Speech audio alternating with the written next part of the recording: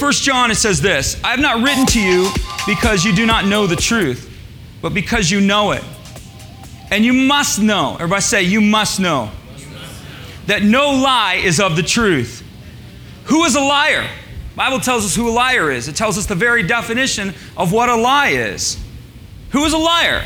Those who deny that Jesus is the Christ. They are antichrists who deny the Father and the Son. Whoever denies the Son does not have the Father. He who acknowledges the Son has the Father also. That's an intensely bold statement right there. Basically, what the Bible is saying is if you don't believe that Jesus is the Christ, then you're a liar. And that's a harsh thing. And so what we're going to look at is we're going to look at Jesus in pop culture. I'm going to show you Jesus in the cults. I'm going to show you Jesus in religions. And I'm going to give you some quotes from the famous, the infamous, and the ordinary. And what you're going to see is there's an intensely broad perspective of who Jesus is. And then we're going to go into what the Bible says, and we're going to actually give Jesus a chance to answer for himself and let him tell you who he says he is. And then lastly, we're going to ask the question, who do you say he is? Because that's the question of questions. While everybody's asking, well, who is Jesus? Who do you think he is? What's your perspective of him? Jesus in turn has a question for us.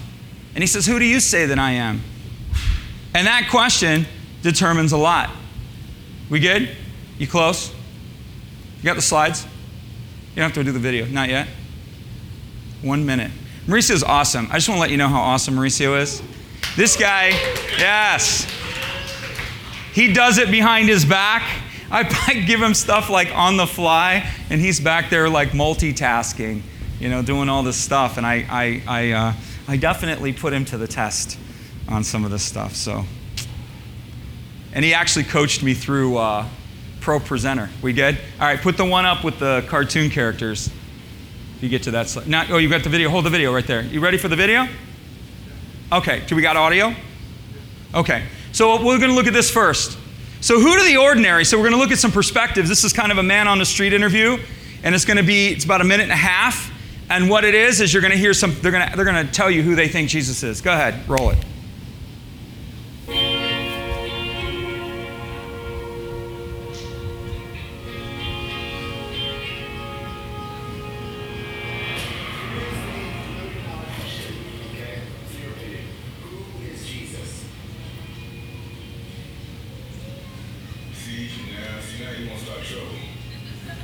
It's a myth created by man in order to control society. I don't consider Jesus my savior or my spiritual leader. He is a spiritual leader and one of the spiritual leaders I learned from. Who is Jesus? Who was he? Who was he? He was a man. He was a man, okay. Absolutely. Jesus is, in my opinion, he's everything around here. He's spiritual, everything, earth, water, fire, everything. Jesus is all that's good, all the things that are positive and affirmative in life. That's Jesus. I believe he's a higher power in the form of a man. Everyone else walking around, there's not another Jesus, there's just one. So yeah, I believe he definitely did something. Jesus is not a person. He's not a person, okay. So you believe he was a man or just like some higher power or? No, I don't believe him. You don't believe he even existed? No. Okay. No.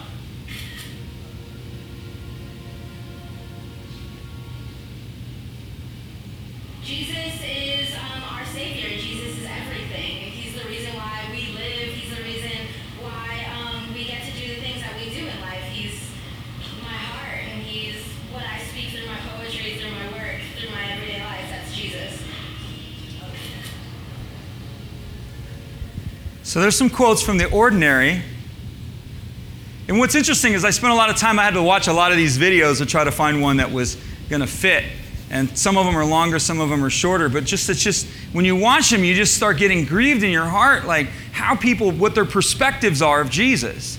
And how far from him people actually are. Even Christians don't really know who they are, who he is. Some people, they believe that if they're just good and they follow the Jesus way of life, then maybe, just maybe, they'll be saved. Then maybe, just maybe, they'll be born again. We actually have pastors that are teaching now that Jesus didn't really come to die for sin. He came to teach us a way of living. And if you'll live according to the way of living, it's the best life now. Is it?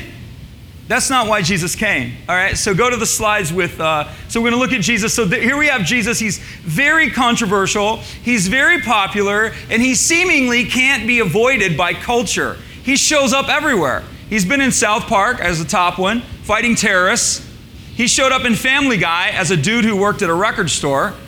Dog the Bounty Hunter, he prays to Jesus. Jesus, let us catch the fugitive. Jesus, let us cuff the fugitive. Let us taser the fugitive. Let us smoke a cigarette with the fugitive, and then let us tell the fugitive that you love him, Jesus. Then we have Jesus in pop culture again. We have shirts like Jesus is my homeboy, which is a very popular item with celebrities like Ashton Kutcher, Andy Samberg. Madonna has worn that shirt. So has Pamela Anderson. So Jesus shows up in pop culture. He's been in songs, recent songs. Kanye West, Lady Gaga. What else do we have? R.E.M., Depeche Mode. All reflect him or say something about him. And they all have an opinion about him. Next slide. Here's some quotes for you. Mahatma Gandhi said, I cannot say that Jesus was uniquely divine. So again, everybody has an opinion about Jesus. He was as much God as Krishna or Rama or Muhammad or Zoroaster. So Jesus to Mahatma Gandhi is just one of many. Fidel Castro says he's a good communist. I never saw a contradiction between the ideas that sustain me and those of that symbol, of that extraordinary figure, Jesus Christ. Good communist. Oprah Winfrey. There's our cultural philosopher. There cannot possibly be one way to God. If you think she's a Christian, you're completely in another planet. Look within yourself and find God from within. Find your God consciousness. That is God. As long as your way of life brings you to the same point, it just doesn't matter. Okay? The liberal emergent offspring pastor, Rob Bell, says this. What if tomorrow someone digs up definitive proof that Jesus has a real earthly biological father named Larry? An archaeologist, he writes books such as Love Wins. He writes books such as Velvet Elvis. Some of you will be familiar with that. And they find Larry's tomb and they do DNA samples and they prove beyond a shadow of doubt that the virgin birth is just a myth. Does it really matter? Jesus came to teach us the best way to live. Lots of confusion about who Jesus is. Lots of declarations about who Jesus is. Lots of opinion about who Jesus is. In the cults, if you were to ask a New Ager, they would say this, and these would be people like Deepak Chakra, whatever his name is, can't pronounce the name, but he's a New Ager, and he reflects this state of this idea. Jesus is nothing more than a state of consciousness. He's a state of being that reflects our God reality. We're all God. Like Oprah, just got to look within, find the God within, and reflect the God within. To a Baha'i, Jesus is a prophet. He's inferior to Muhammad or Baha'u'llah. To a Buddhist, Jesus was an enlightened man, but he certainly is not the God man. To a Christian scientist, Jesus is not God. Direct quote from their founder. To Islam, Jesus is one of many prophets, but he's lesser than Muhammad. If you were to ask a Mormon would tell you that he's the half-brother of Lucifer, and he's a created being. To a Jehovah's Witness, Jesus is the Archangel Michael. To a Scientologist, this is my favorite, Jesus is an implant forced upon a Thetan more than 1 million years ago. You say, Kevin, can you explain that? No. Number one, I don't do drugs. So my psychotic imagination only goes so far. But as you can see, there's lots of opinions about Jesus. And so who does Jesus say he is? This is a great quote. And I was reading recently this week about this guy, and a crazy story, which I won't get into, but I was reading about this guy, and he loved to come out and say that Jesus never said he was God. Really? Well, that is an extreme position of ignorance. And clearly, I would say to you, as Jesus told the religious teachers of his day, you neither know the scriptures nor the power of God. You neither understand the things that you say, nor you understand the power behind the things that you say. It's a statement of just complete and pure ignorance.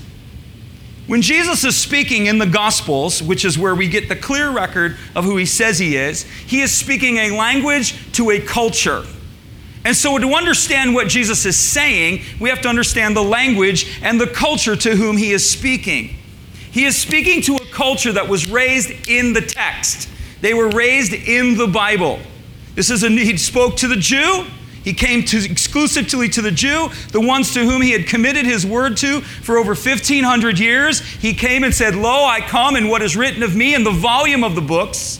So he came to testify of the revealed word. He came to identify himself as the revealed word. John 1, in the beginning was the Word was with God, the Word was God, the Word became flesh and dwelt among us. We beheld his glory, the glory is that of the only begotten of the Father, full of grace and truth. Jesus came to testify that he is the Word of God. And he came to testify first and foremost to a people that understood the Word of God. And so while to us it seems as if he's using cryptic language, when you read what Jesus says, there's no cryptic language at all. Because when he said it to them, they wanted to kill him. They wanted to kill him. Jesus says he's God. I'm going to give you about 6, maybe 7 statements of how he reveals himself from God. Number 1, he says he came down from heaven. He didn't say I went into heaven. That's what most of your religious teachers tell you. They'll say, well, I had Muhammad ascended into heaven. A couple of other cults and religious writers will say, I went up into heaven. Jesus didn't go up into heaven. He came down from there. In other words, that is his origin point. That is his point of origin. I came down from there. John 6:38, no one comes down from heaven except God. Jesus said, I came down from heaven not to do my will, but the will of him who sent me. So to understand the gospel, we have to understand a triune God, a Father, a Son, and a Spirit. And we have to understand this concept of mutual submission. There's mutual submission of the Father to the Son. There's mutual submission of the Son to the Father. And there's mutual submission of both of those to the Spirit and the Spirit to both of those. They're in a relationship of mutual submission, yet they're totally equal. So the Son willingly submits himself beneath the will of the Father in order to fulfill the will of the Father. The Father willingly submits himself beneath the will of the Son and gives all power unto the Son. The Spirit willingly submits himself unto Christ. Jesus willingly submits himself unto the Spirit. So if you want to understand God, you have to understand the concept of mutual submission. Equality with mutual submission. So Jesus came down from heaven, not as a lesser being, but in the full form of God, as a man. Why? Because he submitted himself unto the will of the Father. And what is the will of the Father? The Father wanted his children back. The Father wanted his creation to give his creation an opportunity to return to him. So number 1, he says he came down from heaven. And when he said this, they all start freaking out. They're like, what's this guy talking about? He's speaking blasphemy. When the word blasphemy is used in the New Testament, it's a big word. But when that word is used in the New Testament, it means someone is profaning God. In particular, they're calling out an equality with God, which is what they accused Jesus of doing. Number 2, Jesus says he not only came down from heaven, he is the Son of Man. So Christian, what I'm teaching you here this morning is of the utmost importance. Jesus is not a good man. He is the God-man. Jesus is not one of many. He is the one and only. And you as a believer have got to reconcile that fact within your heart. He is not just the best way of life. Jesus didn't come to teach you a way of life. He came to die on a cross, carry your sins in order to bring you out of darkness and into light. And yes, there's an aspect of following him, but without repentance, that following him means nothing. 1 Corinthians says, though I give my body to be burned, but have not love, God is love, have not Christ, it profits me nothing. Serving the poor doesn't get you into heaven. Son of Man, he says he's the Son of Man. You're like, well, what's that all about? 80 times he refers to himself as the Son of Man. It's his favorite title. Jesus always refers to himself, the Son of Man came, the Son of Man came, the Son of Man came. He refers to himself as the Son of Man. What does that mean? Well, the first aspect of it, and then we'll get into the prophetic aspect of it, the first aspect of him being the Son of Man is that he identifies with you and me. Isn't that beautiful? Jesus could have called himself anything he wanted to call him, but yet he said, I've come to identify with you. I've come to lower myself and look you eye to eye. I've come to bring myself beneath you in order to bring you up. That's the point. And so Jesus wanted people to be able to approach him. He wanted people to know that God is accessible and that he had come to make God accessible. And so he refers to himself as the Son of Man. I'm like you. You can come to me. You have an approaching point with me. But the greater aspect of it, and to the Jew, they would know exactly what he was saying. And when he used the name Son of Man, they knew exactly what he was saying. They freaked out every time he said it. Every time he said it, there's two phrases he uses, Son of Man, and then he uses the word I am. And when he uses Son of Man and I am, they freak out. And they want to stone him. And they want to kill him. And why do they want to stone him? And why do they want to kill him? Because they know what he's saying. Son of Man is a title given to us first and foremost from the book of Daniel. Daniel's having a vision. Prophets were seers. Daniel's having a prophetic vision. You can't get away from spiritual encounter in the Bible. We can try to erase it. We can try to color it. We can try to fit it all into our modern context, but it doesn't fit in our modern context because it's spiritual encounter. So yes, Daniel's having a vision. And what is he seeing? He sees a vision in the night.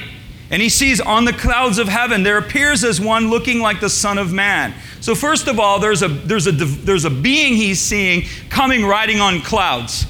Well, that doesn't seem ordinary. And this being is in the appearance of a man. And he comes before the Ancient of Days, that's the Father, and he presents himself before the Father. And the Father gives to the Son of Man dominion, glory, kingdom of sovereign power, that all peoples, all nations, in all languages would worship him. Well, that sounds like God to me.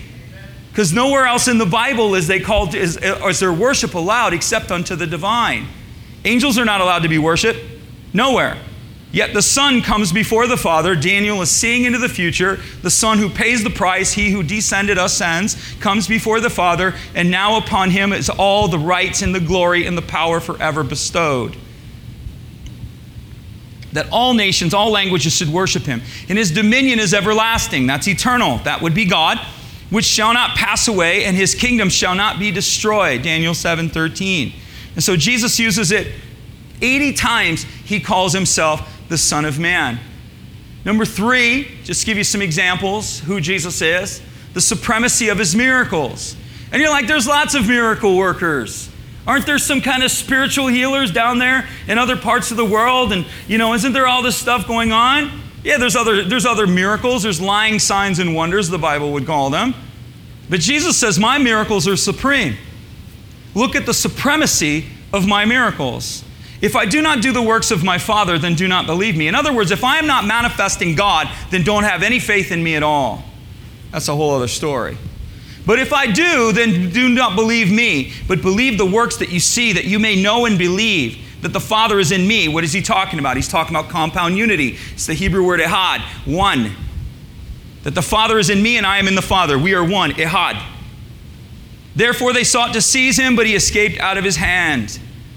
They're freaking out. They want to kill him because he says, if you don't believe me, believe the works that I do. Well, what did Jesus do? He walked on water, changed water into wine, healed the blind, raised the dead, cleansed lepers, okay? Called down, got coins, money coming up out of the river. You don't have to worry about provision. Jesus is like, just go down to the river. You'll find a fish with money in his mouth. And the supreme miracle of all is his resurrection, which is yet to be duplicated by anybody other than him. So Jesus is basically saying, top that. His miracles. Jesus was not crucified for being Mr. Rogers. They didn't kill him because he was feeding homeless people. They didn't kill him because he was a good storyteller. Hey guys, all gather around. I'm going to tell you some stories about seeds and harvests, about pearls and fields. I'm going to tell you some stories. Kill him. They didn't kill him for being a story maker. They didn't kill him because he fed homeless people. They didn't kill him because he was nice to other people. They killed him because he proclaimed himself to be God. He hung on a cross, and his sentence was for blasphemy. He proclaimed himself to be God. So where does the Bible tell us he's God? Jesus is through the supremacy of his miracles. Oh man, I want to go off on that, but I will not. Another time, he said he was God. Okay, they say, oh, he doesn't say he's God. Nowhere in the Bible, I was reading this guy this week. He's like, nowhere in the Bible does Jesus ever say he's God. I'm like, dude, you don't know what you're talking about. So let me tell you what's going on. Mark 14. So they're like, Jesus is running around, and they're like, let's bring this guy in. We need to question him. We need to find out what he's actually saying. And so the high priest stands up in the midst of them. They arrest him. They bring him in front of him. And they say, do you answer us nothing? These men testify against you. But he keeps silent. And the high priest asks him a direct question. Are you the anointed? Are you the Son of the Blessed One? They knew what that was. Jesus said, I am. And you will see the Son of Man, there's the title, they freak out, okay? Sitting at the right hand of power and coming in the glory of heaven and the clouds of heaven. The high priest rips his clothes, which means he was offended at what he said. And he says, what further need do we have of witnesses? You have heard the blasphemy. So I don't know, that seems pretty clear. Are you the Christ? Are you the anointed? Are you the Son of God? Are you the one? The one that we know who is supposed to come? Jesus is like, yep, that's me. So we adjure you by God, we adjure you by you to tell us the truth. Are you the Savior? Are you the Messiah? And he said, yeah, that's me. Jesus tells him in another place, in John chapter 8, he says, most assuredly I tell you, before Abraham was, I am. And they freak out there, and they want to get stones, and they want to kill him. Well, what's this deal with the word I am? I am is the word Yahweh in the Hebrew. That's the word that they never used. The Hebrews would never use this word. And when they wrote it, they would get a new pen. They never even referred to it.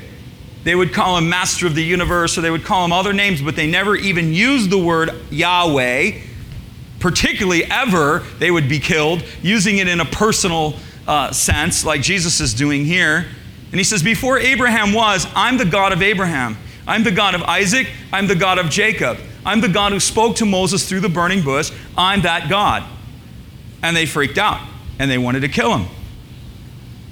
The Jews answered him and saying, Jesus asked him, he says, so why are you trying to kill me? John chapter 10. They're trying to kill him. And they would always lie to him and say, we're not trying to kill you, when in fact they were. But in John chapter 10, he answers them. He says, why are you trying to kill me? And they say, for a good work, we do not try to kill you. Because for blasphemy, because you being a man make yourself God. So clearly the culture understood what he was saying. Clearly the people understood what he was saying. Jesus is God. Jesus is God. He's not a representation of God. He is God. Number 5, he can forgive sin. So how do we know Jesus is God? Well, here's number 5. He can forgive sin. When Jesus saw their faith, he said to the paralytic, son, your sins are forgiven you. And the scribes, who was a scribe? Those are those who record the scripture. You have the scribes and the Pharisees. Scribes were also called lawyers. They were the ones who were to know the word of God. So when the Pharisees were even though the Pharisees and the Sadducees, who were the religious leaders to the people, if they had any questions, they would look to the scribe. Okay? So that while the Pharisees and the Sadducees taught the people, the scribes were the experts. And so oftentimes the scribes and the Pharisees or the lawyers would follow around with each other. So they would make sure that what they were saying was religiously correct. And so their scribes are there. The scribes are sitting there, those who record the Bible, those who understand the Bible, those who spend their days copying the Bible, those who spend their days studying the Bible, those who have very large portions of it memorized. So those who understand the scripture in its depth are listening to him, and they say in their hearts, this man speaks blasphemies, for who can forgive sins but God alone? That's exactly right. They say, Jesus was just a nice person. He never liked to provoke people. Jesus was just a nice person. He never liked to stretch people's thinking. If you don't think Jesus is going to challenge you at the core of your beliefs, you don't know Jesus. If you don't think Jesus is going to try to stretch your faith, you don't know Jesus. If you think Jesus is satisfied with the way you see things, you don't know Jesus. He's going to challenge he's going to challenge your perspectives. He's going to challenge your beliefs. He's going to challenge what we hold dear if it's outside of what he says. And he's actually going to offend you. Loving Jesus would never offend me. He would never make me mad. You know, one of his titles is Rock of Offense. A stone of stumbling and a rock of offense. So he's what people trip over. And he offends them. Well, what's offensive? You're a sinner. You're lost. Without Christ, you're condemned to an eternal hell. And you will pay the full penalty for all of your sins that you have done against yourself, against your Creator, against the creation. How dare you call me that? that offends me. That's the whole point, is to offend you. Jesus didn't come to pat us on the back and stroke our pride and our ego. He came to first bring us low and then build us up. In order for God to build the house, he has to tear it down and build it back up. Root out, pull down, build and plant. That's what he told Jeremiah. He said, this is the work that I do, Jeremiah. I root out mindsets, I root out mentalities, I root out attitudes, I pull down strongholds, I pull down ideas of thinking, I pull down paradigms, I rip it all down until you feel like you know nothing. And once God's got you at the place where you know nothing, that's a good place. You know how many times he's brought me to the place where I know nothing? You know, he couldn't even minister to Job until Job acknowledged that he knew nothing. Job received no ministry. Job thought he had all the answers. And all of his intelligent friends thought they knew exactly who God was until the Lord showed up. And the Bible says Job put his hand over his mouth and he said, I speak as a fool. And only when Job put his hand over his mouth was the Lord able to minister to him. Until Job thought he knew it all, until Job thought he was right, God could not minister to him. God could not bring change in his life. And so the Lord's work in our life is to bring us to the point of where we know nothing. To bring us to the point where we don't have any good ideas. The only good idea we have is Jesus. And when you're at that place, you're at a good place. Come on. It's good. You can clap that out.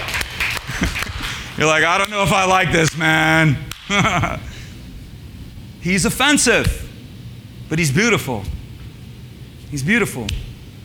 It's the beautiful letdown. He offends you in order to make you beautiful. He offends you in order to make you correct. He challenges the way that you think. There's nothing like it. Nothing like it. And we think that we can have it all figured out. We don't have it all figured out. Jesus forgives sins. Number 6, he judges the world. Ouch. So as far as the Father has life in himself, so he has granted the Son to have life in himself. So what's happening here? So we have the Father, who is the eternal God, and the Son and the Spirit is the eternal God. Jesus has lowered himself in a position of submission. He has renounced all rights and all attributes of his deity. He still had access to his deity, but he did not choose to access it. He came in the form of a servant, and he was completely and holistically reliant upon the Holy Spirit the entire time. Everything he did in this world was in an act of submission through reliance upon the Spirit of God. He did nothing in his divine nature apart from transfiguring.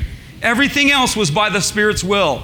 Everything else was by the will of the Father. He had to pray to discern the will of the Father. He had to seek the Spirit in order to manifest the kingdom. And guess what that's our job is now? We have to pray to discern the heart of the Father. We have to seek the Lord in order to manifest the kingdom. That's the role of the church now. Jesus did it as a model. He's a judge of this world. And so he says, as I've submitted myself to the Father, even though I'm the eternal God and I have life and I'm the author of life and the Bible says he's the creator, well, how can he be a creator if it's saying that the Father gave him back life? Because he renounced it. He gave it to the Father, submitted himself, came as man, and the Father bestowed it back upon him as honor in a new position. Jesus is the eternal representation of humankind in the heavens. He eternally represents humanity there. And by him taking on our nature, now for the first time in all of creation, by him ascending, human beings have a representation in heaven. Human beings actually have access to that world because Jesus became like us in order for us to become like him. Aren't you glad? The Father has granted that the Son would have life in himself. And the Father, even though Jesus had the authority, he laid down the authority, and through obedience, he regained the authority. There's a teaching. Let's just say it together. Through obedience, he regained the authority. And it was given to him to execute judgment because he is given to the Son of Man. It says all judgment has been committed to the Son. So when people come before the Lord, they're not going to come before the Father, they're coming before the Son. We stand before Jesus. And he's the one who says, depart from me, I don't know you. Who are you? Well, I worshiped you in my mind, and I heard Grandma talk about you, and I always believed you were a good man. I actually went out and I worked with the homeless ministry a few times. You know, I thought that's who you were. I don't know you. Because it's not that, it's this. It's a submission and a surrender to His Lordship. It's a submission and a surrender to Him as God. There is no other way in which man is saved. Is once we deny the authority of our own heart and say, I'm not God, you are. I will not rule my life, you will. That's what salvation means. That's the transference. And what happens is that He imparts life. Yeah, you say, I feel like I'm dying. Absolutely. You die to yourself. You give Him your death, and you receive His life. You no longer exist. You become a completely new creation. No one has ever been like you in the world. This is the problem. This is one of the things the enemy tries to do through getting us to believe certain things, is he tries to repress our identity. Because if the truth be known of who we really are, the earth would shake. The Bible says we don't even know who we are. We see in a mirror dimly.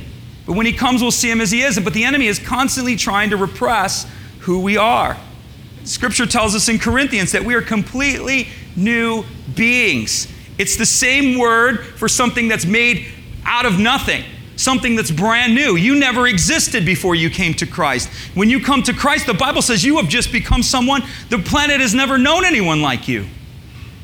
That's what it says. And so our role as Christians is to press in and to begin to understand that identity. And let me just stress this, not the identity that people tell you it is, but the identity that the Scripture tells you it is. The church likes to keep everything nice and safe and clean. Nice and safe and clean. Fun for the whole family. Safe for the whole family.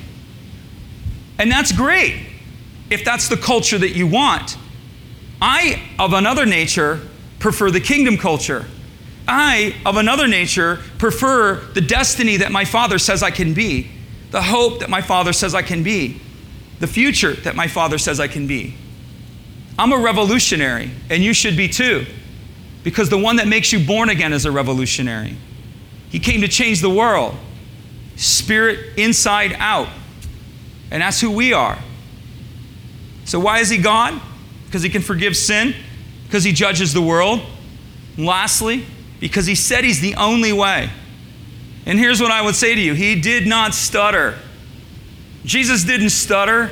He didn't say, I'm a way. I'm one of many. He didn't say that at all.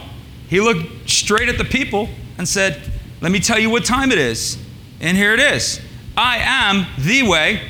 I am the truth. I am the life. No one comes to the Father but by me. And you say, wait a second, Kevin.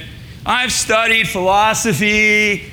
I know in philosophy, I know what epistemology is. I know about postmodernism. I've heard of relativism. I know from all of that teaching that there is no truth. Really? Is that true? Just something to think about. There are absolutely no absolutes. Jesus says He is the truth. Jesus says He is the way, and Jesus says He is the life. These are unparalleled claims. No one says this. No one has ever said this. And so He takes His disciples. Jesus goes on a journey, and He takes them on this journey, and this will blow some of your perspectives if you're a Christian. Jesus takes His disciples to a place called Caesarea Philippi, the city of Caesar in the region of Philip, the Herod, which is in this place the center of the worship of the god Pan. It is where we get the word pantheon. Pan was the chief deity of a multitude of deities. And in the region of Caesarea Philippi, Jesus takes these good little Jewish boys who have never been to any place unclean, who have never been to any place worldly, who have never been to any place outside of their own little cultural box. He takes them, and in Caesarea Philippi, there's a grove with water, and there's a mountain, and in the mountain, there's all of these little caves or little cubics covered, and they would put the gods in the mountain, and they would do their worship, and they would do their festivals, and they would worship at the pantheon of gods. And Jesus takes His disciples to Caesarea Philippi, the very place where all this is going on. And He looks around and He stands in the midst of all of the gods of self, the gods of wealth, the gods of power, the gods of success, the gods of pleasure, the gods of whatever you want to be, the gods of laziness, the gods of hopelessness, the gods of depression. Whatever the gods were, Jesus set them right in front of it. And he says, in the midst of these, who am I? That's when he asked that question. So if you put it in context when Jesus is asking that question, and you put it in context where he's asking that question, it becomes even more significant.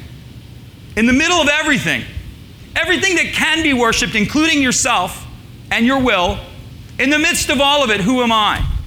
And they're all kind of like rocking back in their sandals like, well, I don't know. Not really going to touch it. And Peter said, you are the Christ. You are the anointed, the Son of the living God. We worship two Jesuses in the church. I don't know if you're aware of that. We worship Jesus the religious, and then there's Jesus the Christ. Jesus the religious has no power. Jesus the religious wants to keep it nice and safe for the whole family. Jesus the Christ comes in power. Jesus the Christ comes in salvation and healing and hope and restoration and redemption and pushes out darkness. It's true. Come on. It's true.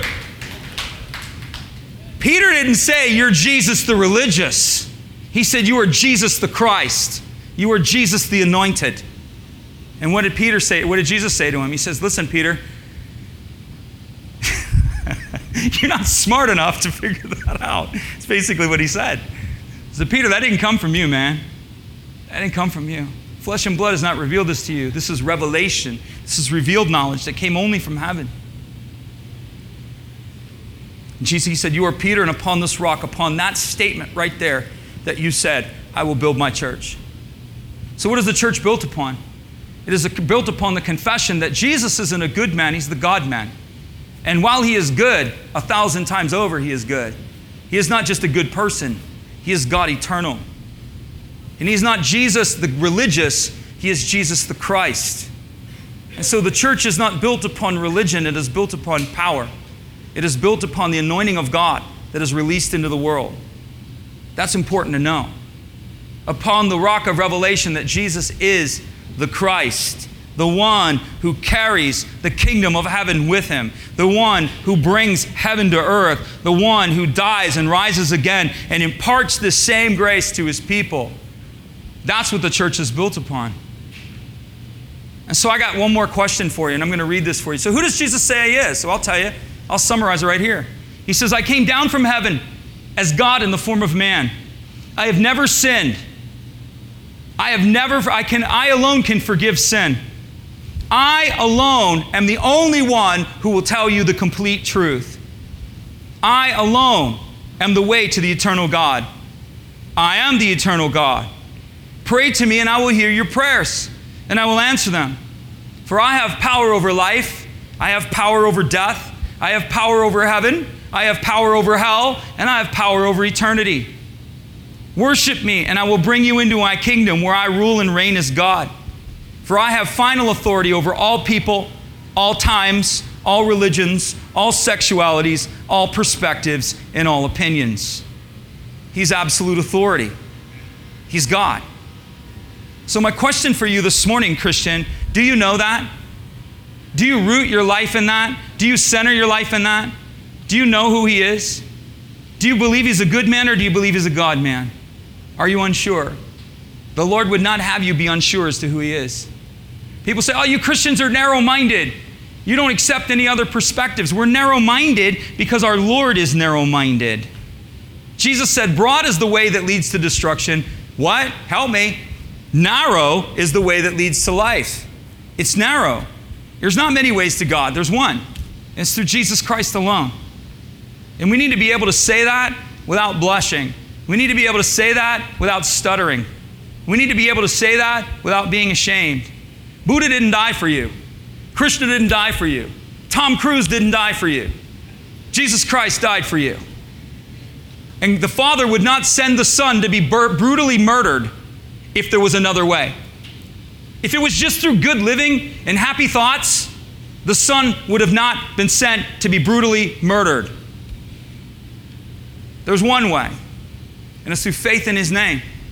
And so if you're here this morning, we're going to close it like this. And what I want to do is I want to affirm you, Christian. I want to challenge you. If you've held any other perspective that Jesus is God, I want to move you from that place.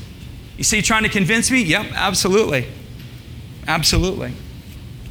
And if you've never given your heart to Christ and you're saying, man, I don't know if I've ever asked Jesus into my heart, well, today's your day. This is what salvation looks like. Jesus is the Christ. The first impartation of power comes when we confess Him as Lord. He imparts power to you. That's why everything changes, Christian. That's why everything changes, because He's the Christ. He's not Jesus the religious. He's Jesus the Christ. And so if you're here this morning and you've never given your life to Jesus, we're going to close in a prayer. And then I'm going to bless you one more time. And we're going to dismiss. If you've never given your heart to Christ, we're going to pray as a group. And all I simply ask you to do is humble yourself. Humble your pride. Humble your intellect. Humble what you think you know beneath what you surely do not. Become as a child, the Bible says. Innocent, unknowing, unsure, but trusting. If that's you this morning, we need to open your heart, and I want you to pray with us, and we're going to pray together. And let's just pray together. Dear Jesus, I believe that you are the Savior, and I need a Savior. I may not understand it, but I choose to believe it. I ask you, Jesus, to come into my heart. I ask you to heal me. I ask you to forgive me. I ask you to restore me. And I ask you to repurpose my life. All that I am, I give to you. In all that you are, I receive as mine. From this day forward, I choose to follow you. In Jesus' name.